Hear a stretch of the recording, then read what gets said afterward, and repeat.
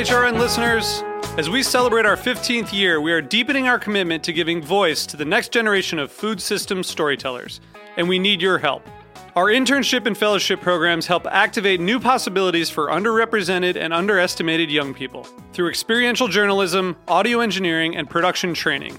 Through these unique programs, HRN helps food equity stewards build essential workforce readiness skills that expand their potential and foster economic mobility. Please consider supporting these critical programs. And with a minimum donation, you can be entered to win a dinner for two at an amazing restaurant in one of 8 cities and tickets to a concert at a great venue in one of those cities. We have incredible partners across the country who have donated, as they also share our passion for helping to educate the next generation of food systems storytellers. Check out heritageradionetwork.org/15 to donate and enter to win today. That's heritageradionetwork.org/15 to donate and enter to win today. And make sure you donate before March 31st. Thank you. Today's program was brought to you by Emmy Cheese, specialty cheese from Switzerland made with heart and passion. For more information, visit emmyusa.com. This week on Meat and Three, we're exploring the culinary wonders of urban New Jersey with a tour through Newark. We speak to Frank Mentisana at Phillips Academy Public Charter School. This idea of family style and made from scratch lunches continues to be a bit of an anomaly in the city. We also hear from Gil Speyer from All Points West Distillery. Newark used to have an incredibly rich beverage alcohol history. And we'll tour Aero Farms, the world's largest indoor vertical farm. We're growing using 390 times more productivity than field farming and 95% less water. Tune in to this week's Meat and Three on Heritage Radio Network to be amazed at the wonders of Newark. That's Meat +THREE. Available wherever you listen to podcasts.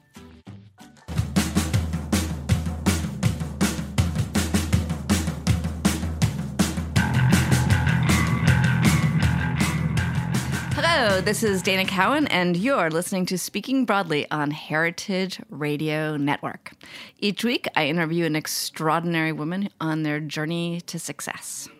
Today, my guest is Zahra Tangorra, someone whose life changed in a split second because of a bus that crashed over a cliff in California. After that horrifying accident, she changed her path. And that path led her to cooking, to her own restaurant in Brooklyn, and recently a podcast called Life's a Banquet, which also happens to be on Heritage. And she has an amazing co-host who worked with her at her restaurant, Brucey, and is the life of the party. And I brought him here today so that he can tell us a little something about Zahra that I could not find out Googling. Welcome, Breton Scott. Hello. Oh, my God. Oh, thank you. That was just me actually clapping. Hello, how are you? I am so happy to have you here. I am so honored. I'm on first of all, I'm on a women's-only podcast. You might ask how I got on. Well, I know the right people. I pulled a few strings, and I marched in the Women's March. There I go. Here I am. Support. And I'm a gay man, so it kind of is like halfway there. So Zahra is here. She's sitting next to me, and I have a little secret. Yeah.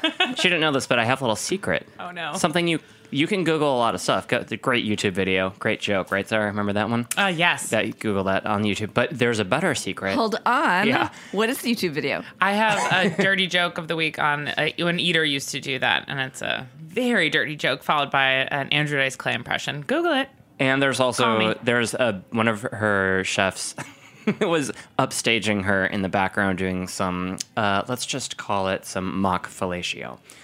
Actually, that's actually that's what it was. That's what we're calling it that. We'll call anyway, it that. So besides that, another little secret about Zahra is that one time she cooked, and I didn't actually see this, but she cooked in her bikini when she first opened a restaurant. Top and bottom. Top and bottom, yeah. I've heard the story, and I'm sure you're all wondering. Yes, she did wear an apron. Mm-hmm. That's and a hat. So you were Safety first. You were totally up to the health code there. Yeah, and kitchen clogs, and gloves, and yeah, that deep fryer meant nothing to her midsection. Oh, and what'd she like to work with? Zahra? Don't answer. Don't answer that. Well, I'll tell you now because I still worked with Zahra as of 2 weeks ago, and we probably might work together again. We still kind of work together, but she's great to work with. She's very focused. She gets the job done, and as long if she likes you, you're golden. Okay. Luckily, Zahra liked me, so I was like, she's fine. Okay, She's and great. let's take the flip side, and that's your last question. So, she's perfect in every way because you're partners. But like, what's the one thing you're like, oh my god, eye roll? No. It's okay. It's okay. Sometimes speak freely. it's okay because she's writing a book about. It's the title of her next book, and potentially, and it's called Things That I Say in the Kitchen. It's called I'm sorry for what I said when I was cooking. And Zahra has kind of that classic old French temper. Not always. You've been very good about it, and can definitely go off on the loose end sometimes. Okay, I like knowing that about you because I'll be very careful in the rest of the pod. But we've all. Okay, that's it for you, Brett. That's it. Listen, I've got to go write a proposal for a multi-million-dollar book. Okay. Called "Things I Said in the Kitchen." It's a great idea. Thank you very much, and We were so happy to have you, and thanks Okay. for giving me like a little extra insight into Zahra. All right, thank you. Bye. Bye, Breton. Okay, how did that feel? It was fine. I mean, my life is an open book, really. I have very few secrets. This is a small town. Okay, But I'll meet up with him after the show. and we'll learn a lot more about you in that book. So, as I started the show before we learned about the bikini incident and the mock fellatio incident in the YouTube video, we were starting at like sort of a really heartfelt place, which is this moment that changed your life. And I'm wondering, because now it's at least 6 years ago, is it? Oh, man. What year are we in now? 2019? This happened in 2006. So it was 13 years ago. 13. The accident? Yeah. The 13 accident. years ago. Yeah. So, Yeah. what do you remember most vividly about that day?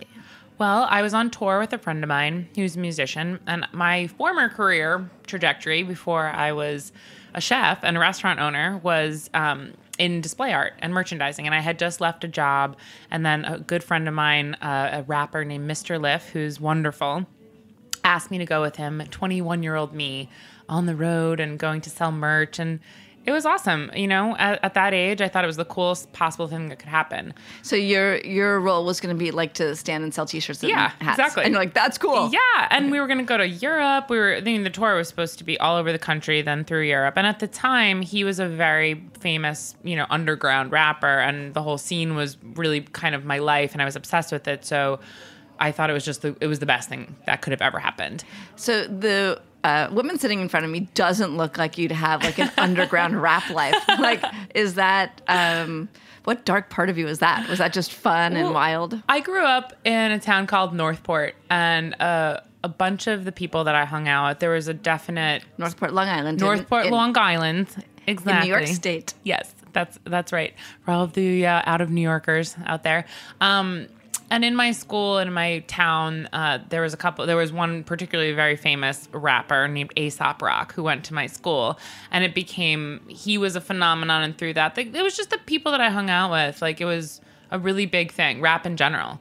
I'm from the 90s, and in the 90s. She's here back for the 90s. I'm here from the 90s. So, and in that time, rap was huge, and it was just something I was interested in, and graffiti culture and all of that. And people, I think, just morphed through a lifetime, although I definitely still have a lot of that kind of in my personality. I have a friend who we text every Wednesday. We call it Rap Wednesdays, and ask each other different like rap related questions, like favorite Wu-Tang spin-off albums of all time. So I still got a little bit of that in me, but I have an enormous respect for rap music in general, but graffiti culture and all that. It's a big part of my young adult life.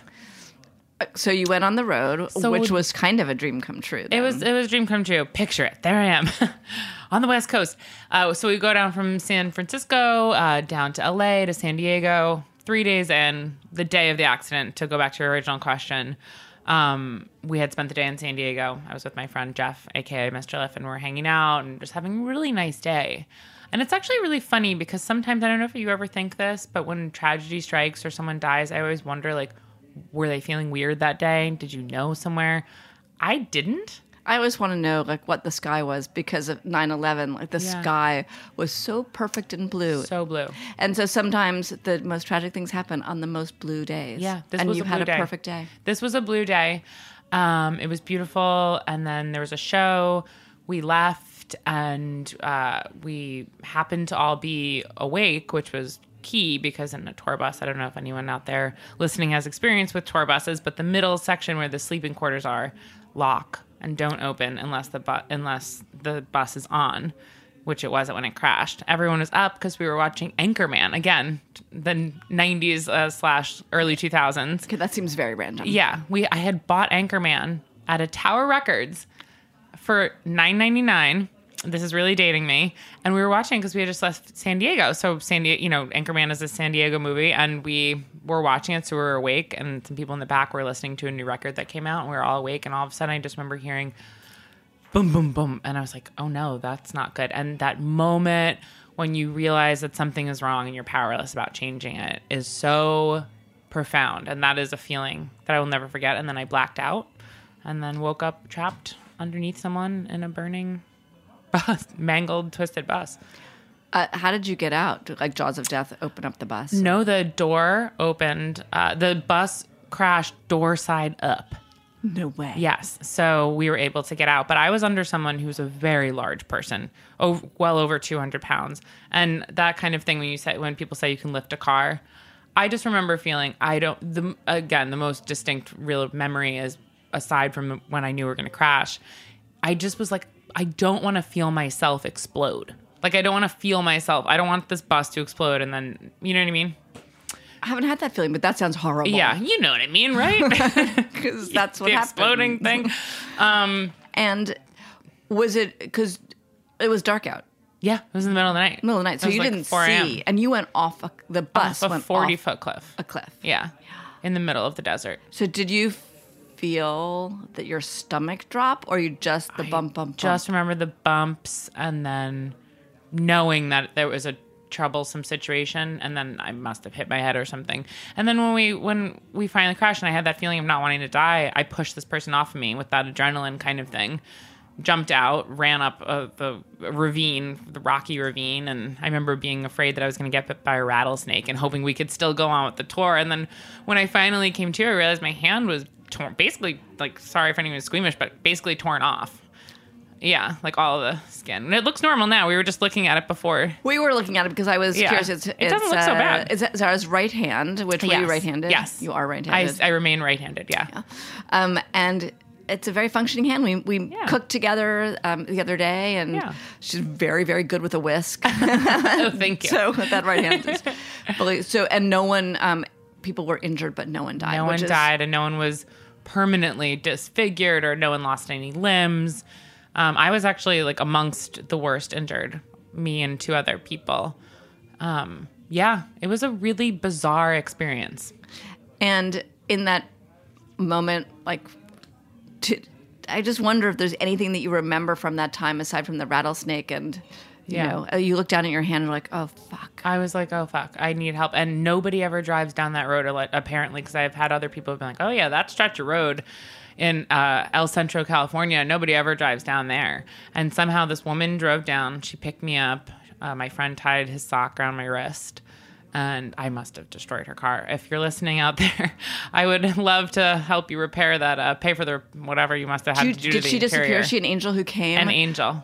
A car, an angel came, wrapped your wrist, whatever, and then drove you to a hospital? Yeah. Because there was no cars on the road. No cars, and then it was this tiny rinky-dink hospital, and I just remember that one of the one of the nurses, or maybe he was a doctor, was missing like 3 fingers himself, and he came in and he was like, don't worry, you can get by with just 2 of these. And I was like, what the hell's happening here? It was very intense. And did you stay in that rinky-dink hospital? No, I got transported to UCLA. And then what about Jeff? Jeff was fine. Nothing happened to him, really. I mean, bumps and bruises. I mean, losing a tour, and he had his own kind of recovery, just career-wise, I think, from something like that happening, and just emotionally and mentally, but physically he was pretty much fine. But I just imagine if it were me and I had encouraged you to come on a tour, and this is going to be like the trip of a lifetime, and I'd encouraged you, I think that it would be very hard for me. Yeah, it was hard. I think if I had been permanently injured in a really horrifying way, or if I, God forbid, had died, it would have probably affected it differently. It's really funny. He actually, we are still very good friends, but you know those friends in life that you kind of talk to just once in a while, but they're still your heart. Yeah. So he randomly texted me this morning. He's like, "Hey, how are you?" And he didn't know about the podcast or anything, which is so funny. It just makes you believe in magic, right? I do believe in magic. Yeah. So that's kind of incredible. Yeah. Because he knew we were going to be talking about him. I know. And bringing up this whole like sad, hard thing. Yeah. And do you actually remember it, or is this the story you've told so often that this is what you remember? That's a really good question. I think both. My mom is a therapist, so I've definitely done some EMDR back in the day. What's that? EMDR, I don't remember what it stands for, but it's a form of eye movement that brings you back. It's almost like a kind of hypnosis, sort of. Although I'm sure there are people who do EMDR out there like, it's not hypnosis, but that's a kind of easy way to understand it. It has to do with like light and eye movement, and it can bring you back to the time. So right after my accident, I did some EMDR to kind of access those memories. And you're absolutely right that sometimes when a trauma happens to you, you can tell the story so many times that it just becomes a movie. And especially with this story, because I built my career on it, essentially, my professional career, like, what does that feel like? It's in a way when I was, that was my Michelle mother. Obama? Hello? Yes. No, it's okay. My phone just rang in the middle of my podcast. My mother, who's awesome. Hi, Mom. Hey, Mom. So I was preparing, and it's a pivotal moment, and it's a real pivotal moment. It's like, not like it's made up, but do you ever feel like, oh my gosh, I wish that wasn't the pivotal moment because I have to keep going back to it? That's another great question. It doesn't hurt so bad. There are other moments in my life that hurt so much worse. Losing in some capacity, losing my restaurant, even though it wasn't, ripped from me or anything like that. I chose to get certain heartbreaks, death of my father. Like, there are so many things that hurt so much worse. That doesn't hurt. It really did feel like an opportunity, but one of those opportunities that you would, if you were faced with the choice to do it again, of course, the answer would be absolutely not. But had that never happened, I mean, we would absolutely not be sitting here. I'm watching one of my former employees and good friends walk by as we're sitting here, who is now the head baker here. Oh, amazing. At Roberta's, because we're in Brooklyn. At Roberta's, who started as an intern for me. She learned to make bread at the restaurant. Now she's the head baker here. So everything is this bit, if that accident didn't happen, And so, did it dawn on you slowly that you should, stop doing essentially visual merchandising? Yeah, visual merchandising, exactly. Or was it sort of in the back of your mind? Like, how did that one? Well, I really was into doing the visual merchandising thing because I went to school at FIT for fine art. And as far as I was concerned, I actually stopped going to school after my bachelor's instead of continuing because I'm like, this is my dream job. But at first, I really couldn't do it because visual merchandising includes a lot of heavy lifting and you're rewiring things. And my mitt didn't work at first. So, Your mitt didn't work? Yeah, this mitt, my right mitt, my Your hand. Yeah, it was kind of funky. I took a lot of physical therapy to get it going again. So at first, it started as not a choice. And then I was lucky enough to get some money from this accident. So then I didn't have to come up with a decision right away. And I spent some time traveling. I went to live in France for a little bit with my boyfriend at the time. I was like, I'm fabulous. I'm 24 years old. I'm going to do this. And I just spent some time really trying to live and experience things. And were you doing that sort of encounter balance too? I almost died, so I'd really like to live. Yes, it was a big part of it. I was like, one thing that you get from a near-death experience is realizing how everything is over so fast. And then that perspective fades away so fast. And you have to keep, even as someone knowing that from firsthand experience, you still have to keep trying to wrap your brain around it every single day. It's still an effort. I'm actually fascinated by that idea because a lot of people say, they have an illness or they have an experience with cancer and they can never forget it. It's imprinted on their soul. And I had an experience with cancer and it didn't make me feel like, I mean, I love every minute of the day anyway. Maybe I'm very Pollyanna-ish, but I have to say, like, I don't draw on that cancer, like, I could be dead tomorrow thing. Right. Well, don't you feel like it's kind of a balance? Because we have to have a balance, everyone in life, right? Like, between knowing how impermanent everything is and also valuing what your standards are for yourself and how you want to be treated. Like, if we're like really living that carpe diem, you know, life is so short and so impermanent thing wholeheartedly 100% all the time, you run the risk of giving up your own sense of identity and what is important to you. You know, so someone why? Like, someone could just treat you poorly and you say, you know what, it's okay. You only live once. You only live once. It's fine. You could also take the other point of view. You only live once, and you really, you know, totally dress the person down. Totally. So. But I think it can be like, it's a slippery slope sometimes with perspective. It's really important to have it and to understand how everything goes by so fast, but also that this is it. So make your one life how you'd like it to be, you know? I don't remember what your initial question was because I just got so starting to wax all fill. And another thing about life, how crazy it is. Just getting very philosophical here today. I guess about, what did you say about perspective and how, if you've gone through an experience, yeah.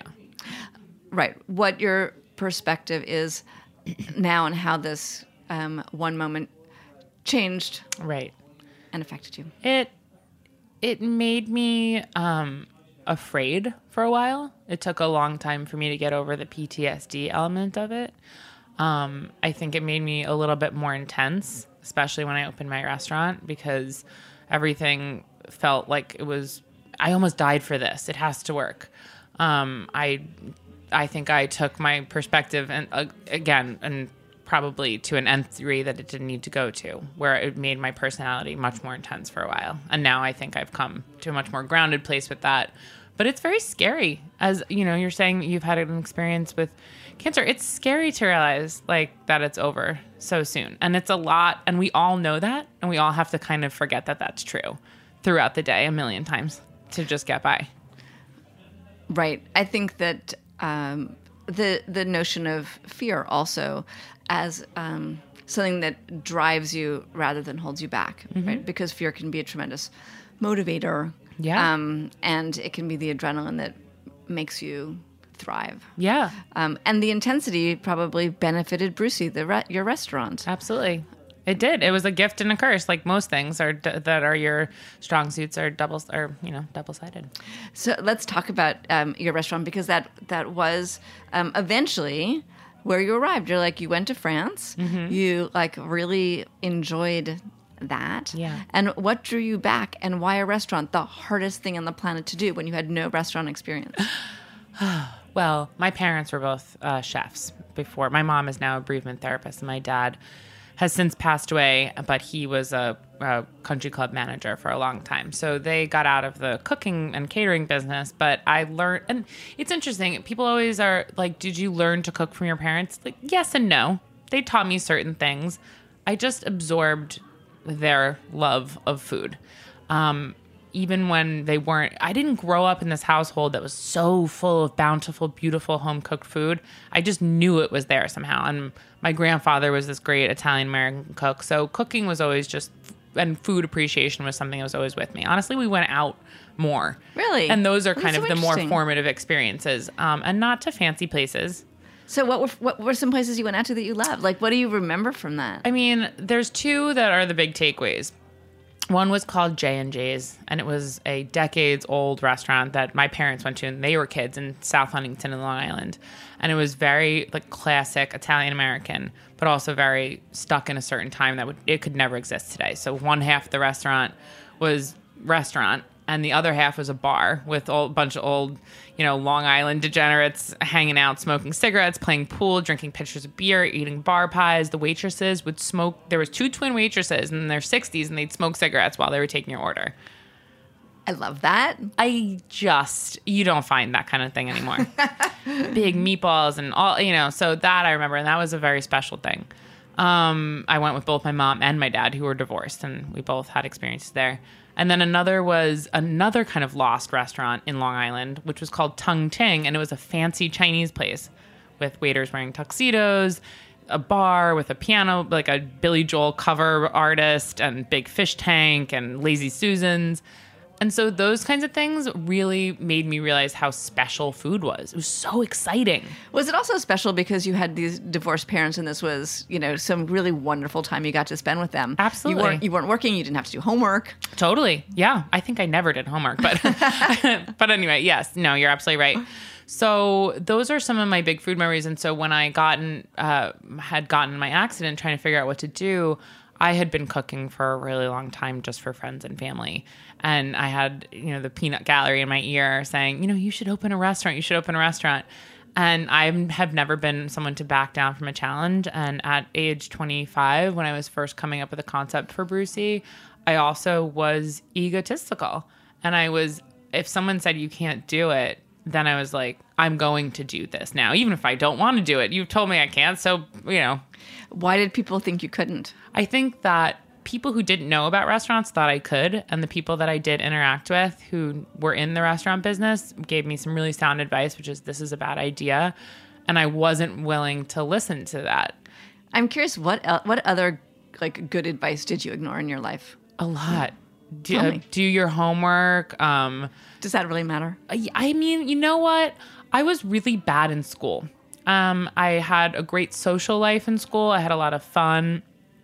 I wasn't serious. Also, actually, going back to someone I had mentioned before, this guy A$AP Rock, anyone who's into rap out there has probably heard of him. He gave me an interview I had to do a New York person, place, or thing essay when I was in college. And he actually gave me an interview because he's from New York, from my town, Northport. And he had gone to my school, to FIT. And I was talking about how much I hated life drawing and this and that. And I figured we were going to connect on that. And he'd be like, yeah, that's right. Do things your own way. To go back even further, when I was a little kid, my mom used to say that there was no rules. I had zero, only rule, don't eat blue food and don't be mean to people. So I grew up with this idea of doing everything my own way. And so when I was talking to A$AP, I thought we were going to agree. And he goes, no. You have to know the fundamentals. You should pay attention to everything. You need to go to life drawing. You need to do still lifes before you could ever do anything else. And I just was floored because I didn't think that applied to me. And looking back, it really, really should have applied to me. If I could do anything differently, it would have been just to pay more attention to people that knew more than I did in general. But what effect would that have had today? I think that I would have... if I had still opened a restaurant, I think I would have done it better. I think I would have been better to myself. I think I would have felt less of a need, like Breton was jokingly saying about that I can be monstrous in the kitchen sometimes. Throughout the years, I had been deeply monstrous at times because I thought as a woman that I needed to be, instead of really spending time in kitchens myself and seeing what that might have felt like to have someone speak to me in a really aggressive way. Maybe I would have done things differently in terms of just understanding finance better. You would have gotten more of the fundamentals instead of I can do anything. And I think the I can do anything attitude is it's fascinating to me, right this very minute, because everybody feels that they can do anything. Yeah. And in a way they can, but maybe not to their utmost ability if they had learned from someone. We're going to take a quick break, and when we come back, we're going to hear more about the food of Brucey and the cooking, and then some of those painful things like closing that restaurant that you love. So we'll be right back. Stay with us for more of Speaking Broadly, Zahra Tangorra.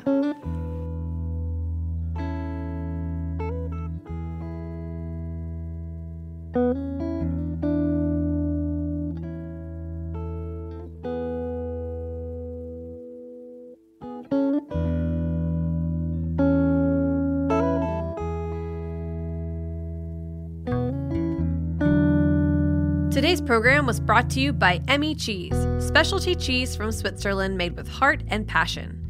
Since the early 1900s, Emmy has been a passionate supporter of farmers, cheesemakers, and family tradition. They believe in sustainable agriculture and respect for the people, land, and animals that make their business possible.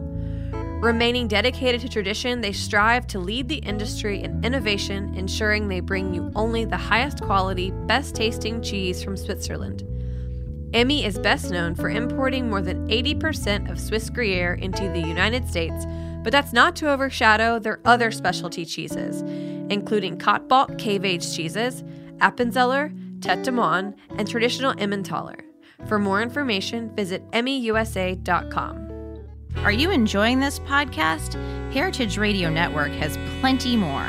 My name is Jenna Liut, and I'm the host of Eating Matters here on HRN. Join me as I talk to food systems experts about the issues that shape our experiences of buying, cooking, and eating food.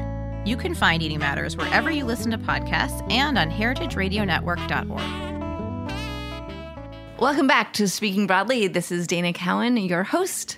Should I say hostess? Your host, and Zahra Tangorra. Zahra has a podcast on heritage with Breton Scott, her co-host, who had the pleasure of introducing her here today. And then we kicked him out of the room because it's girls only. Bye. So we were talking about Brucey and all the things you didn't know, but you went into it not knowing anything, and you did everything. So I'm sure you learned super fast. I did learn super fast. You know, the one thing that I think I did know is I think I have a good palate, and I think I know how to make food that's exciting. And I think I know how to set the tone. And I also really like working with other people, and I'm not necessarily a micromanager. There have been times when I've been very particular. I'm very particular, but I really like being part of a team. So those were the things that I think I did right. And then, as Brent mentioned before, wearing a bikini. Ridiculous. Would I ever do that? It sends shivers up my spine to think of how absolutely unprofessional that is, but it's a great memory. But yeah, you know, I think I learned a lot from the other people that I worked with. And so my closest confidant, and I shouldn't even say employee, just the best thing that ever happened in my professional life, my friend Jenny Lupo, who became the chef de cuisine for years. She really helped me when she joined the restaurant about 1 year in. She really helped rein in what my creativity was. She's extremely creative as well, but she's much more practical and had a great resume behind her. And so we would really work together, and she really helped kind of steer it in the right direction, where we're looking more, you know, at cost and costing out our dishes and thinking about how much, because we changed the menu every single day there. So she's like, how about we change the menu, you know, 3 times a week? And then it was like twice a week, and it was still great. It was better. You know, that's the thing. Like, it really got better. And it got better partly with constraints, partly with time. Yeah. Partly with understanding who you're cooking for. Exactly. Or what you want to do. I'm fascinated by your Valentine's dinners. And I don't know if those are the only sort of themed dinners you did, but clearly you love pop culture. Yeah. The rap is one piece of it, but I just would love to hear about the genesis of the some of your Valentine's dinners. Totally. So this is how the themed dinner started at Brucey. I am pop culture obsessed. I'm also event obsessed. And in my family, I like to joke that we pop a bottle of champagne when someone goes to get the mail. Like, we just like to celebrate things. You know, my parents were so creative in their catering business, the Love and Oven. They would throw these wild over-the-top parties with gorgeous spreads of buffet tables. My dad would dress as a tomato and put his head in the buffet through a cut hole in the bottom of the buffet table as a big tomato and scare people. And so that was my background of what my parents were, and our home was the same. So my brain is already geared towards creativity. My dad used to make me all my own toys when I was a kid. I mean, so anyway, that just sounds... I want to hear so many more of those stories, but if we spend too much time on that, I'm not going to... Oh, I want to hear about... I'll tell you after the show. Crazy creativity. Okay. So the themed dinners at Brucey really started really early on. I was so burnt out, and sometimes I would just my brain would turn to mush when I was working with my GM trying to do our menu for the night. So we always had... The one consistent thing we always had was a tagliatelle dish that had tomato butter and fried Brussels sprouts and homemade stracciatella. It was delicious. And one night when we're doing the menu, I'm like, oh, yeah, we have tonight Harvey Keitel. And then so we just started naming everything from Pulp Fiction, and we made a huge banner and changed the name of the restaurant to Jack Rabbit Slims. We made a $5 milkshake. This was on the fly, like an hour before service started, and I had to retell the servers, and everyone's like, okay. And then the customers came in. It was a Friday night, I remember, in 2011. And everyone was like, why are you doing this? Now I feel like everyone does themed everything, but people were very confused, but a lot of them were happy. It was so fun. That sounds like so much fun. It was awesome. And then from then on, we just started doing theme dinners. And Valentine's Day, I guess it was 2014, and I was with my old general manager, Megan Scalero, and we're in a cab going to, I think we were going to eat at Roman's or something. Anyway, I'm trying to bring you back to the exact moment. I want to know. Then we go to Roman's, and we have arancini. So we're in the cab, and Beyonce's self-titled album had just come out, and it was people were crazed for it. It's actually, I don't remember the last time an album came out that caused such a stir. And I was like, let's just do Beyonce as the theme. And so we did, and we rolled with it. We served, oh my gosh, so many things. We did Breastini's Child, which was like a veal breast dish. We did, there was so many things. What else? I'm like on the spot right now. For some reason, I can't think. No, I just want to. We did Surfboard, which was, she had one of the songs was Surfboard. So we did like a bone marrow or something surfing on it. We did a bunch of Jay-Z references. There was a lot of stuff. It was really fun. Reasonable Trout. So instead of Reasonable Doubt, it was great. It was really fun. But the thing that was like the coolest, everything was a pun, but it wasn't just like a punny name. Every little element of it was very well thought out, and it went completely viral, like worldwide viral. And we had people calling from like Milan. I had friends in Texas who were like, I just heard about your thing on my local radio station. It was crazy. It was in Time Magazine. It was on MTV. It was Spin Magazine had a table. We had thousands and thousands of emails, people trying to get in for it. Cooked till 4 a.m. Oh my goodness, exhausting. It was crazy. So the next year we did Kim and Kanye, and it was pretty cool too. We had a big Kim Kardashian ice luge in the backyard where you would take shots out of her butt. It was amazing. Do you miss that? Because I miss it. Yeah. I miss it so much. You miss the creativity of it, or you miss the people, or There's a camaraderie. I feel like a lot of jobs, right? Of course, you really get close to your coworkers.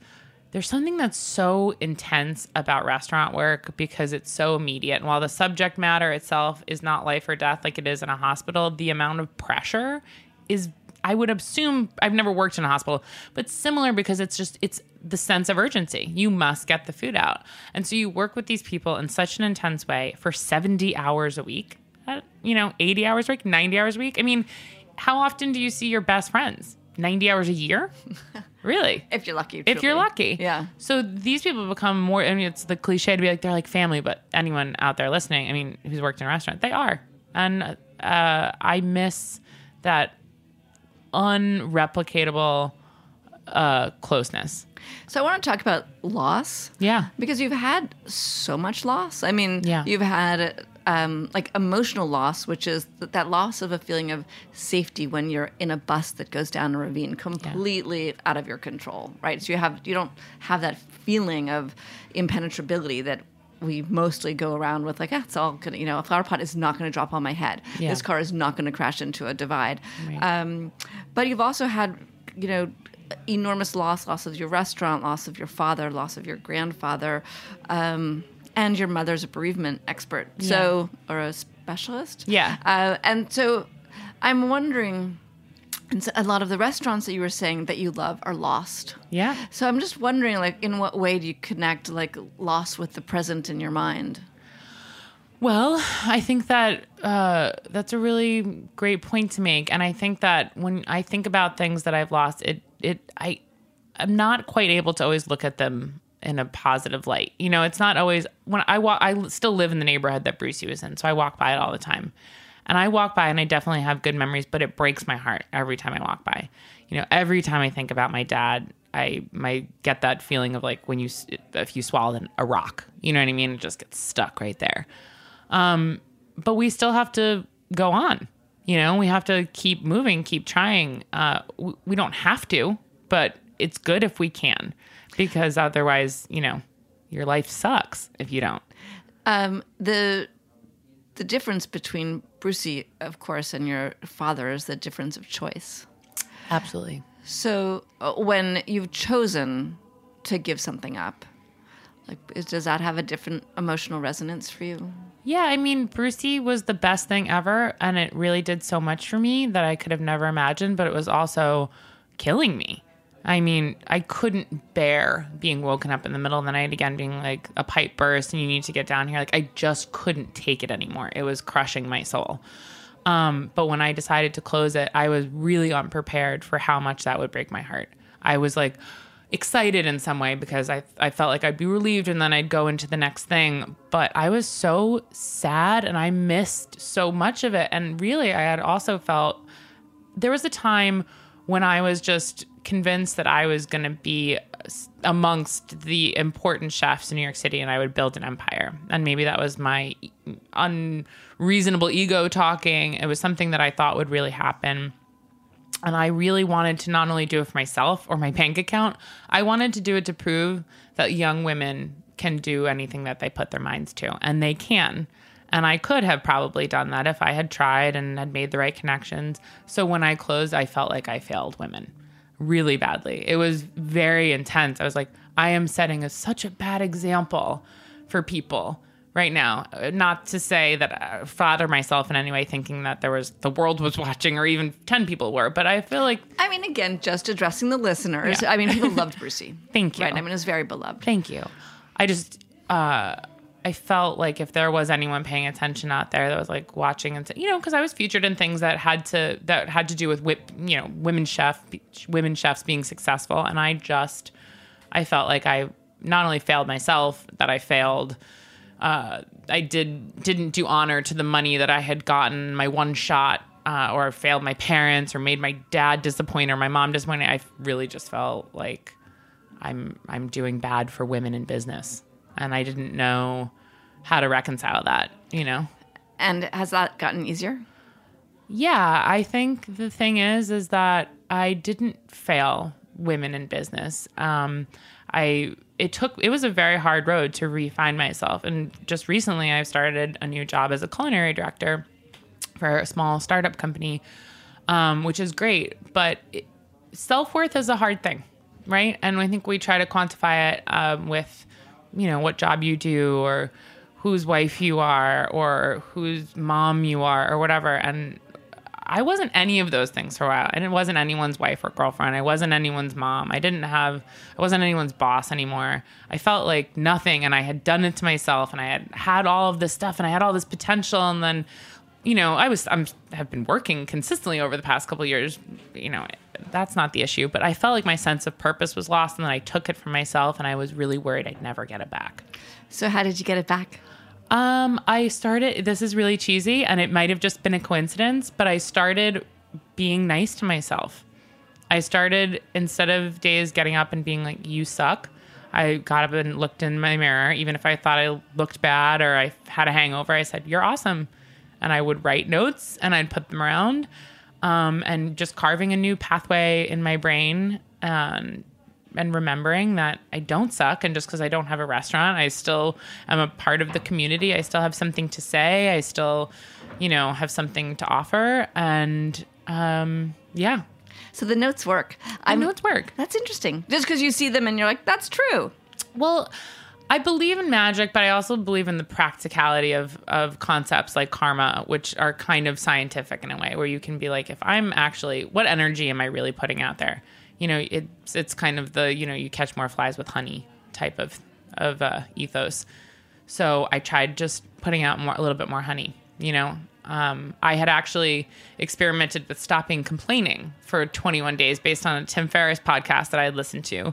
And when I did that, I noticed my whole life changed. This was after a very depressing winter last year, and everything changed in an instant. And again, this period of time, and I'm not trying to say, listen, you listener out there, you just start being positive and everything will turn around.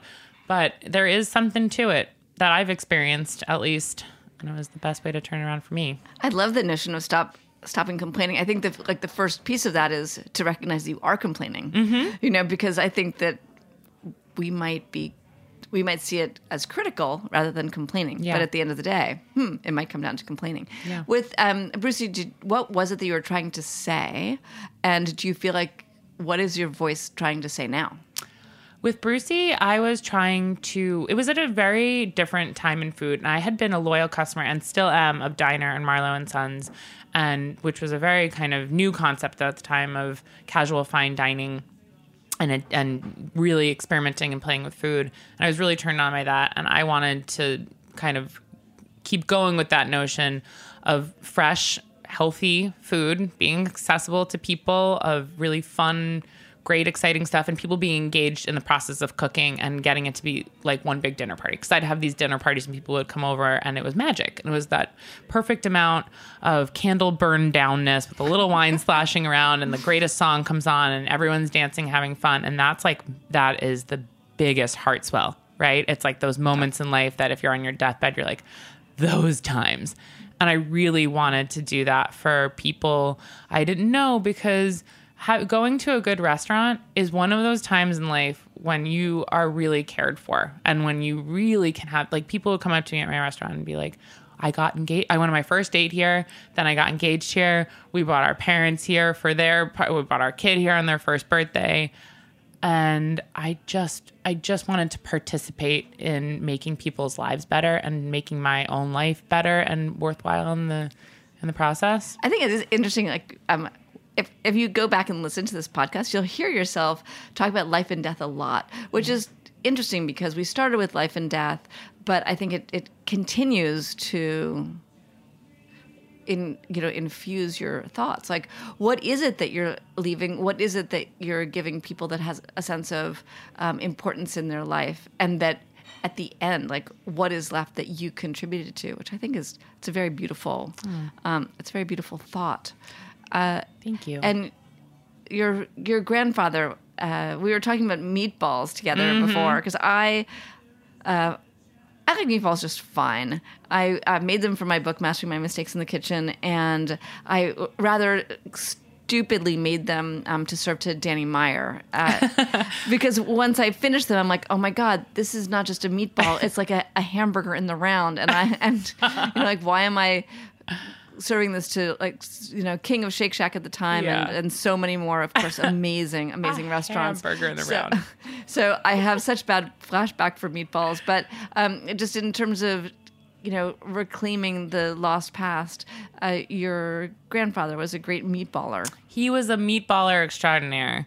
And I think what I was trying to say then, and still am now, that is very important to me, going back to that and to your point here, is a classic. A classic is just tugs at people's heartstrings. I loved it then. I love it now. My grandfather was Italian American, and he had a giant belly, and he would always sit in a stool at the oven and nibble things out of the pot, and he had the biggest ears. He could have flown away with those things. He was just an intense person, and he died when I was fairly young. I think I was 9. We lived with him. He, like my dad, my dad was much nicer. My grandfather could be very mean and scary. He was from a different generation. He was an oil truck driver and then an Electrolux salesman. I remember him telling me when I was in kindergarten, if I didn't do my homework, I would end up homeless. So he was like, no, he didn't mess around, but he did drive home my love of that kind of home. Like, any fancy restaurant could never hold a candle to what it is to just eat out of a pot, or have some chicken soup, or have someone make, like, their grandmother's favorite dish. I know that people say that a lot, but I think it's because it's really true. It's heart food. Yeah, my grandmother didn't cook very much at all. Although, again, the stories you tell yourself and the stories that you remember aren't always true. So I've always thought my grandmother didn't cook. The only things I remember her making are what we called memer soup, which is like bone broth, basically, like a really extraordinary. It's the only thing that I really remember her making. And then she would do Thanksgiving, but I felt it was quite begrudgingly. Right. But my mother says, no, absolutely not. Your grandmother was a terrific cook. Mm-hmm. I'm not sure which one of us is wrong, but I will tell you that I have my grandmother's recipe cards. And she wasn't breaking any boundaries for sure. Right. But, she had notes and friends. She obviously did recipe swapping with friends. And yeah, that's amazing. That's a lost art, the recipe swap. Let's bring that back. Oh my God, let's do Wouldn't it. Be fun? Yes. How do you do it? How do you swap? Well, I think that you take a card, and then what happens is you have a dinner party, and then your friends are like, oh my God, Jeannie, that is the most delicious lemon mousse. How did you make that? And Jeannie says, I have the card. Let me just get it for you. Right. And then she either gives it to you or she, Xeroxed it back in the day. And then you go, and then you make Jeannie's, dish, and then that's the recipe swap. I just think, I mean, obviously, I don't know if you've heard of it. We have this thing now called the internet, and we could, I guess, use that as just getting started. It's kind of taking off, I think. Nah, I think that's just the worst way to do a recipe swap. I agree. Though. But I think that the tactileness of doing a real recipe swap with real cards. With real cards and real people. I like that. We're moving so far away from things with this darn internet. I know. I'm ready to start letter writing campaigns. Yes. We could do that together. Okay. And I like the idea of recipe cards. I like the idea of, handwriting in journals. Yes, me too. Anything that's, you get to use your hands. Totally. So let's talk about your podcast. Let's do it. Because your podcast is so much fun. Thank you. So is yours. It's riotous. Well, it's kind of, the difference between your podcast and mine, I'm like, how much deeper can we go? And how much higher can we go? There's delight and depth in your podcast as well. So how did you come up with the idea of Life's a Banquet? So Brett and I have both gone through some pretty dramatic highs and lows in the past couple years. We both closed businesses.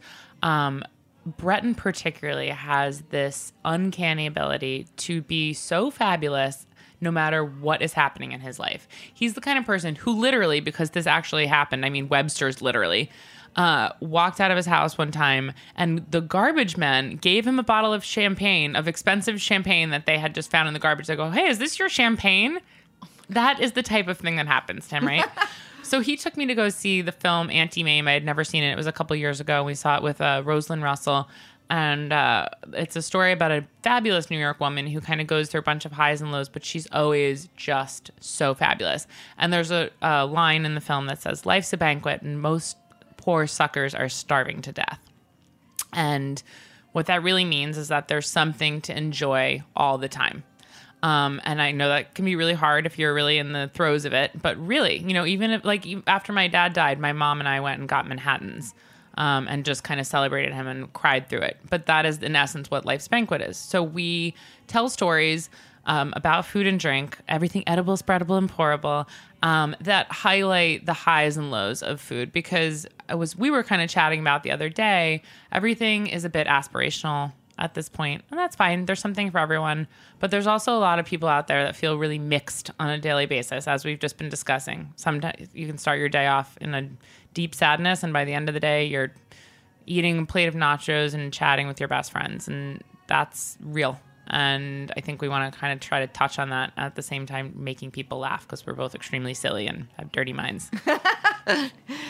You are silly people. You also sing a bit. We do. Which is always sort of makes me giggle listening to the show when you're singing. Yeah. Which I couldn't do. And then you also are interested in the history of things. Yeah.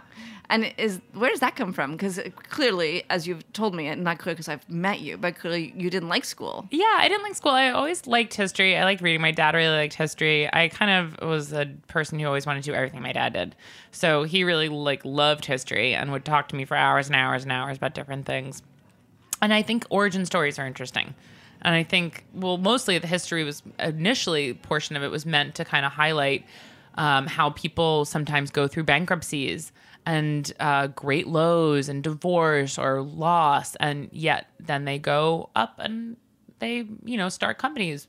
Look at Walt Disney, or the guy who started Heinz Ketchup had gone through a bankruptcy. And just to give people a little bit of comfort that when you are down, it isn't always forever. When we were first formulating this podcast, my dad had died. My boyfriend dumped me and kicked me out of the house we were living in. And I found myself for a couple weeks living at my mom's and having fallen from having my own restaurant, being things. And I was like, this is the worst. I will never feel better. This sucks. I will never feel better. And so part of the podcast was really about, and I know that there's been times when Breton felt like that too. Part of the podcast was just pulling myself up from the brink of what felt like the edge of not being able to go on anymore, and reading stories about other people that have gone through it. And it really helped. The origin of this podcast is not exactly like that. First of all, there's no Rosalind Russell involved. And I don't have a funny co-host who can sing. But I do feel that the podcast in some ways fills me with these stories of people who have found transitions from one thing to the next, as I am went from being the editor of Food and Wine for so long and then have tried a bunch of different things. And as someone pointed out, it's not like you are doing what's next. You just have to, admit that. But I love hearing people's stories about like how they traverse it. So I feel like there's perhaps an intensity, but like a very genuine interest on behalf of the listeners, but also on behalf of myself. Like, so what, how did you pull yourself back from the brink? Like, those are personally of interest to me as I like navigate this world. But also, I love sharing those stories because I feel like everybody could use a good story. Like, even if you're on the top of the world, you're like, it could probably either fall apart or it could get better. Totally. I mean, you can, both of those can happen. So at the end of the pod, I always ask my guests to pay it forward. So a woman in the world of hospitality who you admire so much, who doesn't really get enough attention, who would you nominate for the Hall of Dames? So interesting for the Hall of Dames. Desi, who is the chef at Achilles Heel, is a young woman. She's an amazing chef. What's her last name? Desiree Tuttle. She's amazing. She is young. She's great. She's really, really a good cook and a dedicated cook and a just wonderfully gifted chef. Achilles is a great restaurant. Tell me, what's Des's best dish? Achilles is one of those restaurants that changes all of the time, but I haven't even been there to eat her food in a couple of months, but I've noticed even just through her Instagram and the things she's doing, she's also very active with social justice and is constantly working on doing stuff like that. And I've noticed she's been just doing a lot of stuff with different kind of dried ingredients and fishes, and looks like she's exploring a lot of Japanese flavors. But I really just recommend that everybody go out and support. First of all, Andrew Tarlow, great person. All of his restaurants are lovely and wonderful, so support that first and foremost. And then, but yeah, Desi's doing a great job, and I'm really looking forward, as I mentioned, she's a young woman, and I look forward to seeing what she does in the rest of her career because she's great. Okay, so that's the end of this episode of Speaking Broadly. Zahra, thank you so much for joining me and sharing your incredible stories and your humor. So if people want to follow you, where do they find you? Well, we're Life's a Banquet podcast on Instagram. My personal is Zahra.Ray on Instagram. And you can please send us an email, lifesabanquetshow@gmail.com. And that'd be great. Maybe we should encourage people to write us letters, physical letters, and send them to Heritage. That'd be great. Great, and take a breath. Okay, we both want that. So, and you guys know where to find me. You can find me at Speaking Broadly on Instagram. Thanks so much for listening. Thank you, Matt, being the engineer of the day. And looking forward to being back next week with another extraordinary person with more extraordinary stories. Have a great week.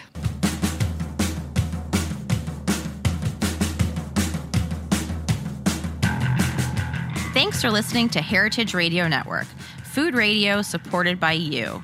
For our freshest content and to learn more about our 10-year anniversary celebration happening all year long, subscribe to our newsletter.